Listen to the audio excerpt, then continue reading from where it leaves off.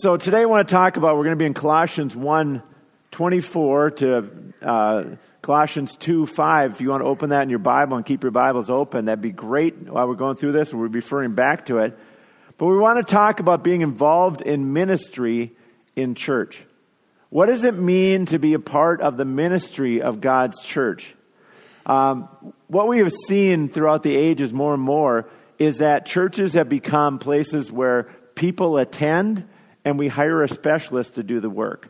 That has been kind of a modern thing that we have done. And a lot of it comes back to the fact of, I listen to Jordan sing, and then I sing, and I realize I really need Jordan. Okay? Because he's really good and I'm not really good.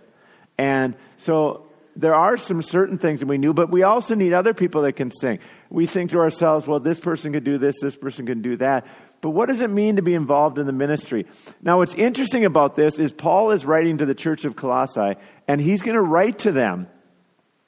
And when you have the Apostle Paul work come to your church, would you not in your mind just think, I can't do anything. This is the Apostle Paul. You do it all. We'll just watch you because it's going to be really cool. I mean, you're the man. You're the guy who can handle doing all of this. But the Apostle Paul, as we're going to see, says this is what we are going to do together.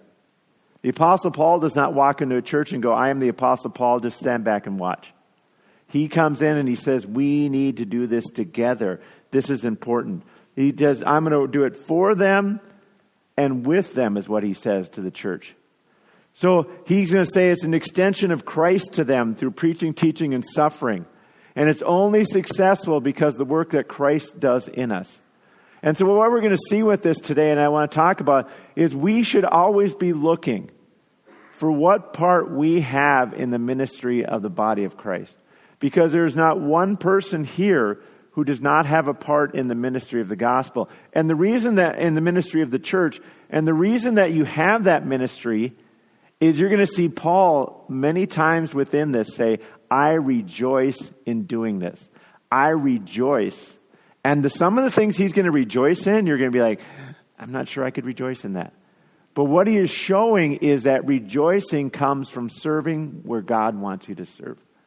Doing what God calls you to do. Stepping out in faith and saying, I'm going to go do this, even though I don't necessarily feel qualified, but God is calling me. And I know if God calls me, he's going to equip me. He's going to come in me. He's going to make it work for me. So I think that's so important. So let's just let's just read through the passage first. Colossians 1:24 to 2:5. It says, Now I rejoice in my sufferings for your sake. And in my flesh I am filling up what is lacking in Christ's afflictions for the sake of his body, that is the church, of which I became a minister according to the stewardship from God that was given to me for you, to make the word of God fully known, the mystery hidden for ages and generations, but now revealed to his saints. To them God chose to make known how great among the Gentiles are the riches of the glory of this mystery, which is Christ in you, the hope of glory. Him we proclaim, warning everyone and teaching everyone with all wisdom, that we may present everyone mature in Christ. For this I toil, struggling with all his energy that he powerfully works within me.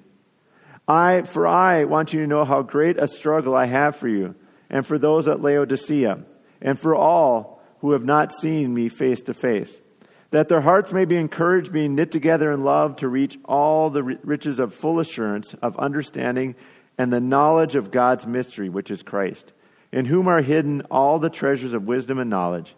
I say this in order that no one may delude you with plausible arguments. For though I am absent in body, yet I am with you in spirit, rejoicing to see your good order and the firmness of your faith in Christ. So what he's going to start out with, he's going to start talking. He's going to say, you need to take part in struggles for the church. The first thing that Paul talks about, I mean, this is not a good way to recruit. If you're going to talk about how to recruit people, hey, who here wants to struggle and suffer for the sake of the church? We have a sign-up list right back there. Please, one single file line. Do not push. Okay? That's not the way you usually come at this, but this is the way Paul says it. But you notice the words that he uses. I rejoice in my sufferings for your sake. I rejoice in my sufferings for your sake. Rejoice. Not, I did it. There's things that we do because we have to. There's things that we have to do. Anybody who has a baby know that changing a diaper is not a good time. It's just never a good time. It's just not. I don't think I ever thought to myself, wow, this is enjoyable. Please let me do this more. But you did it, okay?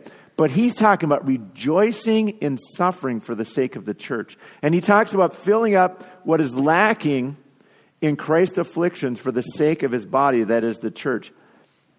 He identifies with the suffering of Christ. He identifies, it says, Christ died on the cross for us. He is a suffering Jesus. He is a servant that served us, but he served us through suffering. Thus, when we suffer for the sake of the gospel, when we suffer for the sake of ministry, we rejoice because we are examples of Jesus Christ and what he did. That's what he's rejoicing in. The church is the body of the crucified Messiah, and this is forgotten by the church. You know, one thing that's interesting about suffering in the Bible, when it talks about suffering, the Bible never attempts to answer the question that most of us have about suffering. That is, why did my friend get sick? Why do wars happen? Why is there a bad hurricane? Why is it so cold? You know, things like that. All right? It never attempts to answer those questions. It just says it's part of the human experience because of sin in the fallen world. What it talks about is suffering for the sake of the gospel. There is a suffering that will happen because when we follow after Jesus Christ, there will be a suffering because the world will resist us. Just like they did Jesus, the most loving, caring man ever, and he suffered for the sake of us, and he was persecuted for us. And we will have attacks by the enemies of the cross, attacks by the enemies of our faith, and the enemy will be sowing strife in the church. We will have more hurt take place in our lives because of the love that we show for other people. If in some respects, the reason that people don't get involved with other people and the reason that they don't want to show love to somebody is when you show love to somebody, it can also cause pain in your life. You can suffer because all of a sudden you've just acquired a bunch of family members. When something happens to your family, it hurts.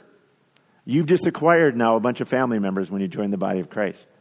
When I was a kid, we used to call everybody brother. And I remember in the church, people calling each other brother and sister in Christ. And that was kind of a brother this, sister that. It was a very common thing to do, just to re-emphasize the fact that we suffer together.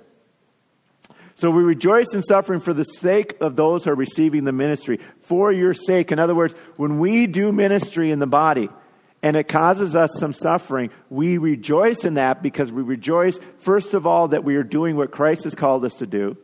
And we are in him and identifying with him.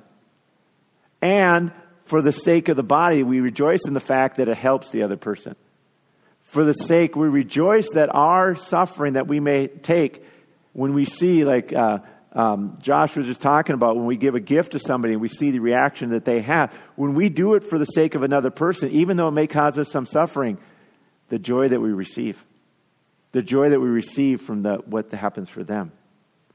Verse 29 says, for this I toil, struggling with all his energy that he powerfully works within me. Come back to the word rejoice. Why the rejoicing? He is struggling with all his energy because he is powerfully working within me. He identifies with Christ in his work. Honor and privilege to be in him and he in us. Christ is in us doing powerful things when we toil and struggle for him. When we are involved in the work of the church, when we're involved in the work of the gospel, Christ is in us, and there is no better thing than to have Christ in us. We may be struggling, we may be having some suffering, but if Christ is in us, we have the greatest rejoicing that the world can ever understand. Beyond anything. This doesn't make any sense to the world. But Paul is talking about how wonderful his life is, and people are throwing stones at him. I've had a little rock thrown at me. I don't want big stones thrown at me. He is being whipped almost to death. And he's talking about rejoicing in his suffering in life because he is in Christ and Christ is in him. And if you're doing the work of God that God calls you to do, whether it's take off to be a missionary to China or, help mothers in the nursery, all right? Whatever God calls you to do, there will be suffering involved. but it will be Christ in you and you in him, and it will be the greatest rejoicing that you can have. It doesn't make any sense in the world's economy, but it makes 100% sense in God's economy. And he says, identifying also the fact that Christ is powerfully working within you. You need to understand that when we do this, we get to see Christ do greater things than we can ever do before. The second reason that we should do ministry in the church is taking part in the purpose of the church. Taking part in the purpose of the church. All of these are God's desires. We are to struggle in the task. He talks about struggling and toiling in the task. We are to suffer in the task, but God is the ultimate one who brings it about. There's two different attitudes that we have that always shows up in the Christian church. First, the one is, we don't need to do anything because God's got it all under control. All right, we show up to church, we say, God, it's your church. Look around, wait for God to move the chairs into place. Wait for the musicians that nobody's going to do because we're waiting for God to make it happen, right? Wait for everything to work, wait for this. And then the other action is, God's not going to do anything. We got to do it all ourselves. We got to do everything. We got to work hard. We got to just give everything. Because God's not going to do anything. God helps those who help themselves. And the whole attitude, it's not in the Bible. But, it's just like that whole thing, and just keep going and going. We got to do it ourselves. And you know what the truth is? Not here or here, it's here. God expects us to do something, but it's him who accomplishes the goal. God uses us, and when he uses us, guess what? We get to rejoice because we're being used for the sake of the gospel. God doesn't want us to sit on the sidelines. He wants us to be right in the struggle and in the toil and in the suffering. But that is for the sake of the gospel of Jesus Christ. If you look in verse 25, it says, of which I became a minister according to the stewardship from God that was given to me for you, to make the word of God fully known, the mystery hidden for ages and generations, but now revealed to his saints. He wants to make the word of God fully known. And he says it was secret until revealed by God through Christ and then proclaimed by the apostles. But here's the thing that's interesting about this. The mystery hidden for the ages and generations is now revealed to who? It is not revealed to a secret group of people, a secret group of pastors that only are the ones that know everything. It says it is revealed to all the saints, which means everyone who is a member of the body of Christ has the secret revealed to them. And guess what? Because you've had the secret revealed to you, you can share the secret with other people. This is not to make the word of God fully known, to make it known to the world. You can do that because you have received it from God. To make the word of God known, the whole world is the key to the church, not just the whole Bible, but the power of God is let loose in the world. Christ and the Spirit. We are supposed to make the word of God, which is the Bible, known, but also to make Christ known in this world. That is the purpose of the church. And remember, it is for all the saints to do it. Every single person in this church has one task that, I don't care what you feel like your giftings are. I don't care what you feel like, well, I don't have a spiritual gift of sharing my faith. There isn't one of that. There's a gift of evangelism, which means that's the core of what you do. But everybody has a role in sharing their faith. Everyone. That may just be, we talk about it before, that may just be living out a Christian life in a world where very few people live out a Christian life. And standing out in your community.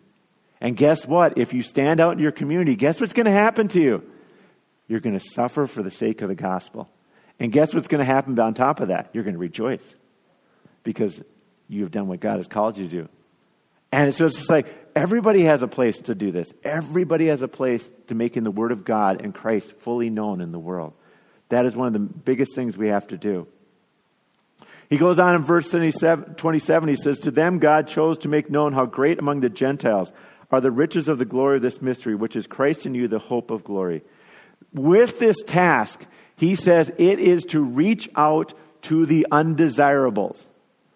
Now, unless you're Jewish in this town, and that's not very many people, you're the undesirables in this text. When he says to make it known to the Gentiles, you're the scum. I'm the scum. Okay? It's kind of like when people talk about the evil barbarians of Europe. Those are my ancestors. And like, yeah, we were evil barbarians. We were crazy. All right? If you study your background, I mean, the tribal peoples of Europe were crazy. And that's okay to understand that we were the undesirables at one time. And he says this gospel is to go to everyone, not just the kind of people you like. Not just the kind of people who look like you. Not just the kind of people that make the same amount of money as you, have the same marital status, have whatever the categories of this world tries to give. It is to make it known to everyone. And if it's to the Gentiles, he's kind of sticking it here. If it's to the Gentiles, it means to everyone.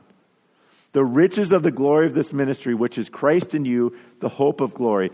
Because of in the Old Testament, it was thought that the Jewish people thought that they were God's gift and that was only for them.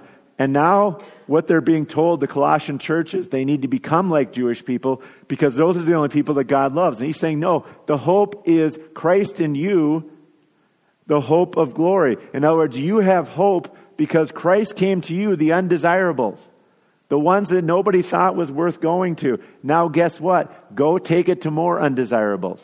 Because you know what makes undesirables not undesirables? Christ. You know what made... Sometimes people say, well, you know what? I can't... Those people who go out there sinning. Just go a little bit down your family lineage, by the way. You may have a brother. You don't even have to go that far. Just say, well, I can't have them around me. They sin. Really? Go to a family reunion. You probably have some sinners right there. So don't act like you're better than somebody else. Don't act like you can't do this. The reason that people sin is because they're in bondage to sin. We already talked about that. The reason that some people have been set free is because God has been in them. The hope of glory, Christ in them. Verse 28, he keeps going. He says, him we proclaim, warning everyone and teaching everyone with all wisdom, that we may present everyone mature in Christ. The goal of the church continues on, that we may present everyone mature in Christ. We proclaim Christ in two different ways. First of all, we warn and teach everyone with wisdom, but we also do this for the purpose that everyone may be present. We present everyone mature in Christ. Again, look in verse 28. Paul is writing to the church of Colossae. He is writing to the Colossians, and he is saying, I'm going to show up and I'm going to do all the work. No. He says, we are going to teach. We are going to warn. We are going to make mature believers. He's saying we're all in this together. This is our calling as a church. Nobody gets to be on the sidelines. Yesterday, everybody may wonder what happened to my voice. I was at the Gopher game yesterday. A lot of fun. Lost my voice, screaming and yelling. But you know what? I did absolutely nothing on the field. They never called a play for me. They never said, get out here, John, we really need you. We know that you're 51, but you did at one time play junior high football. Come on. All right? Nobody called me out there. I was part of being there. I was cheering everybody on, but it was those that were down there. That's not the way the church works. The church works that everybody's involved. Everybody's involved in admonishing and teaching. You say, well, I don't have a gift of teaching. I can't do what you're doing, Pastor John. I can't stand up in front of a group of people. It's terrifying. All right? Nobody's asking you to do what God has not called you to do. But we all have something to do with this. The first one is warning, which is setting minds on the proper order, or a warning. I found this quote, there is no telling what muddles Christian minds will get into from time to time. In other words, there's all kinds of crazy stuff, and the internet has just put it to just crazy, exponentially crazy. There's all kinds of stuff. But you know what we can do? We can help other people. I tell people all the time, especially the older we get, the best thing you can do for somebody is to warn them and say, let me tell you about my life. Let me tell you about the time when I did this. And let me tell you about the time that, please don't do what I did. If I'm your example, please don't. I want to give you that warning. I just want to help you with that. I'm not here saying that I know everything. I just love you enough to tell you about my life, because sometimes we don't want to talk about our lives. We don't want to talk about the embarrassing things that we did. I don't want to talk about junior high, period. Just like, take it right out. But, the whole thing is, I talk to junior hires, and I'm like, let me tell you, I was the weird kid in 8th grade. Let me tell you how not to be weird. I could give you just a list. Don't be John. But we need to warn people of what they can fall into. Warn people of what level they can be at. Show in Scripture. Point them in the right direction. Maybe we're not the best at understanding. It's okay to say, I don't know. I'll look it up, or I'll talk to Pastor John, or I'll talk to somebody that knows better. But this doesn't seem right to me. When they go on into a different doctrine, or they go into some crazy thing that they heard from some YouTube prophet. And when they go into all this and say, this doesn't seem right, let's check this out together. That's what we can do. And look to authorities that have time to practice. I mean, those who are pastors have time to look things up. People call me all the time and say, I heard this. Will you look it up for me? I'll do that for anybody here. But we also need to work together to find these. And also in teaching and preparing for the positive. Teaching, allowing positive teaching to be distorted. In other words, letting people know this is what I found in the Scripture. Coming together as a body. Teaching one another. I mean, one way that we teach one another, which is one of the passages that's going to come later in Colossians, is actually we teach one another during the time of music and singing during the church. Colossians will talk about it later. It says, teaching one another using songs and hymns. Okay, you say, how am I teaching another person? Well, here's one way I've got it. If you sing the song, How Great Is Our God, like this. How great is our God. Yay. Okay? What you're saying is, how great is our God? Now, I'm not asking you to have to get up and do a dance and get all excited every time you sing a song. But you know what? Show people that you care. Show people, and when you sing these songs together, and when we sing like we believe them, when we sing the national anthem, and we're at a time of great crisis in our country, and people sing the national anthem and they're so proud. Sing like you're proud of your faith and you actually believe what you're singing. Let your faith know that what you believe. And let it be shown. We can teach one another in just that way. Some of us may be called to be teachers. One of the things that we need to raise up in our church constantly is teachers, and it doesn't always mean the pastor. It means other people in the church. We need to raise them up to teach. For the whole goal of maturity, it says that we may present everyone mature in Christ. Now, some of you here are older than I am. Some of you are younger than I am. And we all know this. You can be mature and not be perfect. Because you get some mature people that look very mature, and then they do some really stupid things. Okay? You think after a while you outgrow things, and you don't. Some things you do. You can be mature. Maturity means that you're moving towards perfection, but you're not there yet. The perfection that we reach will be in the future. So we're trying to present everybody mature in Christ, which means not being tossed around by all the things in this world, not be taken astray by the things of this world, and not be petty with one another, but mature Christians. Sometimes with believers in church, I hear other pastors say this a lot. They say, you'd think our saints that have been in the church longer would have more maturity to them. Because sometimes it's just not age, how long you've been a Christian. It's the fact that you've allowed Christ and the body and everyone to make you a mature follower in Jesus Christ. We need that in our church. One of the best things I ever heard was a 70-year-old pastor, and he's kind of a mentor of mine. He says, I want to go to a church where I don't get it. He's like talking to all the young people. He said, I want to go to a church where I don't get it. This church isn't, he said, I don't care if it's for me. I just want to go where they're ministering to people of all ages. And it's not all about me. And it's not all about this. He said, and it just really struck me because I think he's right. That maybe the music isn't exactly the way I would have picked. Or maybe the preacher doesn't look the way I would have looked. But he says it's all about the fact that I'm mature in Christ and I'm happy that gospel is being carried forth. That's what we're looking for. We're not looking at people saying they have to look, again, looking like us, being like us. Everybody has to be the same. We all have to agree on everything. No, we're happy that everybody is here. Again, in verse 29, he said, for this I toil, struggling with all energy, that he powerfully works within me.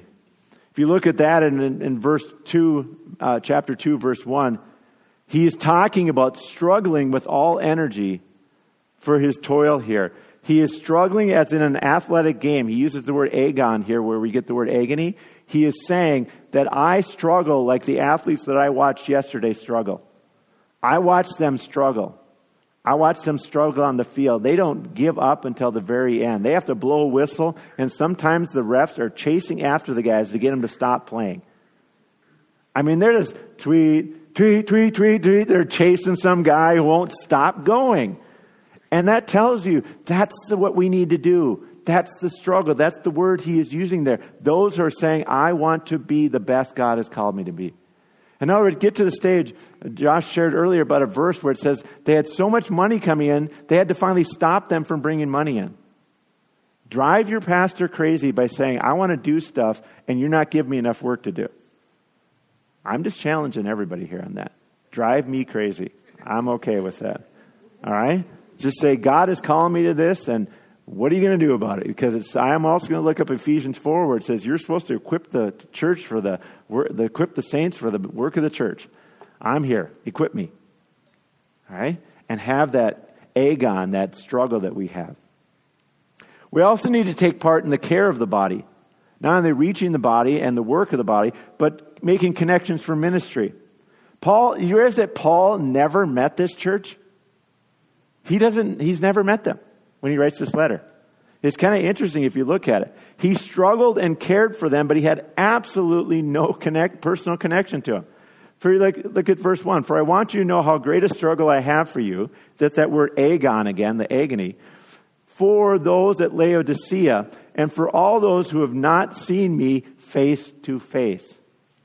And what you can take from this is to help people overcome delusional teachings, to help people grow in their faith, we need to make connections, but we need to make connections with people that we've never met before. Paul is saying, I care about you, and I've never met you. I've never seen you face to face. Guess what? Let's be friends. The first time you're in church, I want to get to know you. I'm not standoffish. I'm saying I don't want to stay with the same group. Paul's not the kind of guy who says, you know what, I'm doing fine in Rome. I don't need any more friends. I don't need to work with anybody else. He says, I agon or struggle over you.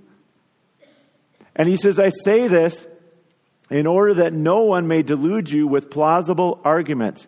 We need to make connections for ministry, but the only people that you're ever going to listen to are people that you have a relationship with.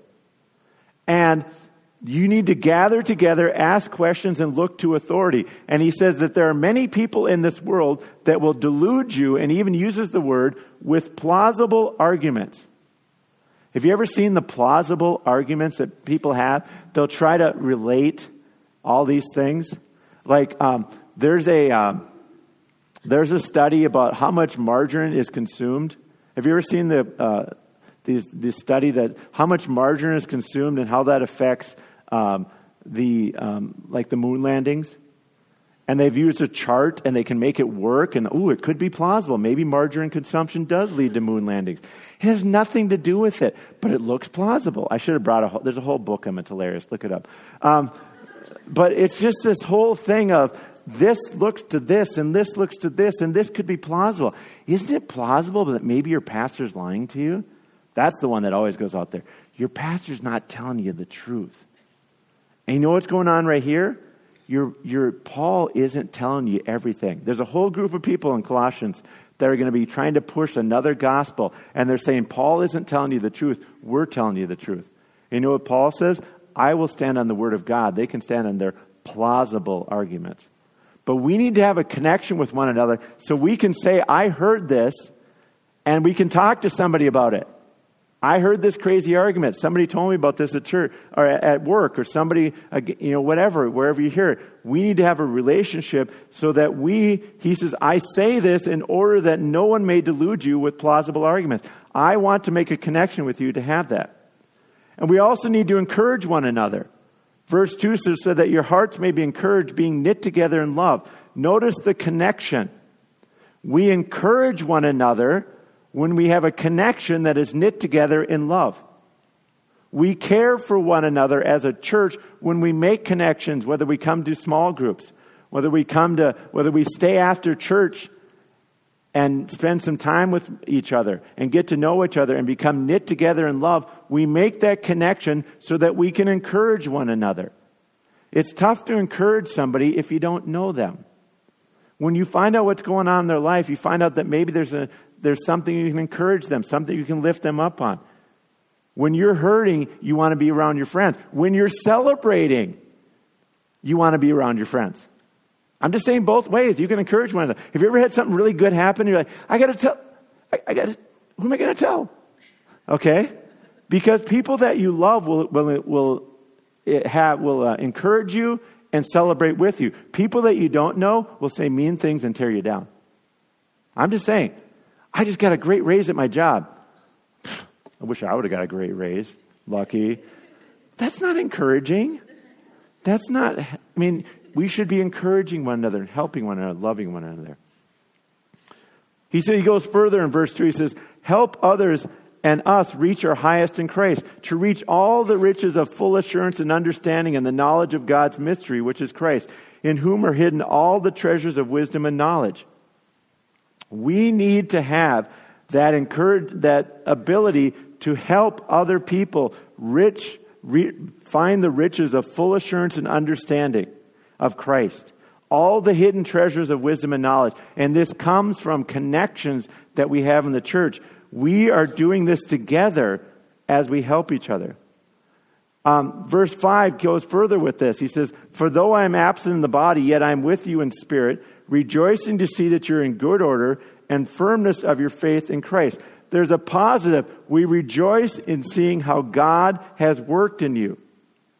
Do you want to be happier in life? Do you want to have more rejoicing in your life? Have more relationships with people that are in the body of Christ and rejoice with them. This is something God has been working with me on. When somebody has something good go on in their life and my life may not be going well, you know what's really good to do? Rejoice with the person that something good is happening in their life. And you say, what about your life? Not now. Not happening right now. Maybe I'm going through a tougher time. But I get to rejoice a lot more when I rejoice with other people. When I get to share their wins, you may have something. You're single and your friend just got engaged. Rejoice with your friend. That's hard when you're single. Okay, when I was a senior in high school, every one of my friends had a girlfriend except for me. Everybody go, aw, it's just, but it doesn't matter. Okay, I rejoice with them. You rejoice with your friends. And I can say that I always wasn't like that. But we rejoice with the fact that somebody is moving ahead. Somebody has a great breakthrough in their Christian life, has a breakthrough in their prayer life, and you're still struggling that. A breakthrough, they see something happen in their life. They see God's mercy really flow. We have that happen. And lastly, what he says, I say this in order to, verse 5, in order that no one may delude you with plausible arguments. For though I am absent in the body, I am with you in spirit, rejoicing to see your good order and firmness of your faith in Christ. We need to help people by making connections that they say is true in their faith. There are two things that Paul likes to use, and one of them is sports analogies. And sometimes I get in trouble, pastors get in trouble because they use sports analogies. I blame the Apostle Paul. Okay, just for the record, he's the one who puts all the sports analogies in there. The second thing that he likes to use, and this is appropriate for our Veterans Day weekend, he likes to use military things. And in this term in verse 5, he is using military terms when he says the good order and the firmness of your faith. The purpose of the church is to join together so that we make a military formation in a proper array for a good defense. That is what that term means right there.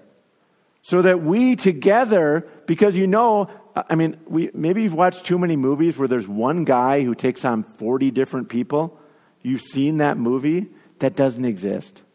Okay? The movie 300 as an ancient Greek teacher drives me nuts. Just don't watch it. It should go away.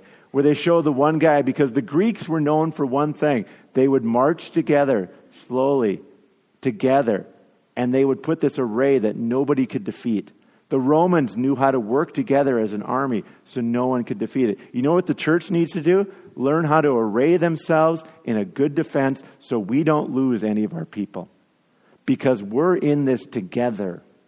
We're in a proper array. We're standing firm in defense. We are doing what God has called us to do. We are a body together. But you know what it took for the Greek army to do this? It took every single person. The reason the Greek army could do this is because they trusted each other. You trusted the person next to you had your back. You trusted the person to your right had your side. You trusted everybody would move in the same thing. And when we do that as a church, when you feel like you can trust the people here, we will have the defense that can pull us forward in the faith. We will have the defense that allows us to overcome anything that is thrown against us. Anything. And when one person is injured, we can put that person in the middle and we can protect them if we're in the proper array. We have the triage center. You can go all the way in the military. We have the hospital for them. We have the rehab for them. Paul uses military terms. I'm going to use them. Okay? We have the whole setup. We have it all set up for them so that they can be put back into battle once they're restored. Maybe they're injured, but they're not out for the count because they have a body of Christ. Why don't you stand with me right now? If our prayer ministers could come forward. If you're here today and you've never accepted Christ, you've never made him the master of your life, today is the day to make that commitment. Jesus Christ died on the cross for you. Jesus Christ is the reason that we have hope. Hope and glory, Christ in us. The fact that when we are saved, Christ comes into us by his Spirit. We are possessed by Christ's Spirit, and it allows us to do all things through Christ who strengthens us. It allows us to overcome adversity. It allows us to find strength in hurting times. And this is all because of Christ. So if you're here today, your sins are not forgiven. Because you know what? We have a choice. We can either take the blame for our own sin, which we are all guilty of. There's not one person here that is not guilty of sin. Not one person. But the reason that we can have hope is because Jesus Christ forgives us of that sin. And because of his work on the cross, you can be saved and set free of your sin and not have that sin charged against you. That is the best offer you're ever going to get. Plus Christ in you, the hope of glory. For the rest of your life, you're going to have Christ with you. Christ transforming you. Christ making you into his image. Come and talk to one of our prayer ministers, and they can tell you what it means to become a Christian. For everybody else is here, if you've got a prayer request, a need, come and talk to one of our prayer ministers. But for us, I want to encourage you to become part of the body of Christ. This verse 5 really just sticks with me. The military formation. That we're in this together. Everybody has a role. We should be saying, God, what role do you have for me in the church? Because I want to rejoice. Multiple times he says rejoice here. In my toiling, I rejoice. In my struggling, I rejoice. In my suffering, I rejoice because I'm identified with Christ. I'm doing what Christ has called me to do. I rejoice because Christ is in me and he is doing work through me and I get to see the results of it. So I'm just going to challenge everyone. Really just pray to God this week. Pray to God right now. We're going to have a prayer. God, what do you have me to do? What do you have for me? Because I want to have that rejoicing that the Apostle Paul has. I want to see other people raised up. I want to see my own life become more like Christ every day. Because your own faith is, Paul, his own faith is built up as he suffers for the other people. His faith is built up. We're all in this together. And this is right now, act like we are the body of Christ working together for him. Lord, we thank you for this scripture. We thank you for the Apostle Paul and his example to us, God. That he called the church in Colossians. The Colossian church, he called them and he said, God, that we're going to work together. I've never met you, but I'm coming to meet you and I'm coming to invest in you. I'm sending you this letter. I want to be invested in you. But he also called every single person in the church, God, to invest in one another. And God, let us take the call. Take the call to invest in one another. Take the time to try to lift each other up, God. Defend one another. Warn and admonish each other, God. Teach one another. Do everything that you have called us to do, God. So that we may see the church triumphant, God. You said you wanted to make a church triumphant, God. We want to be that church triumphant, that the gates of hell will never prevail against it, God, as we have the hope of Christ in us and the power of Christ working through us. Just help us, Lord, as a church. In the name of Jesus, amen. Now go and connect with one another.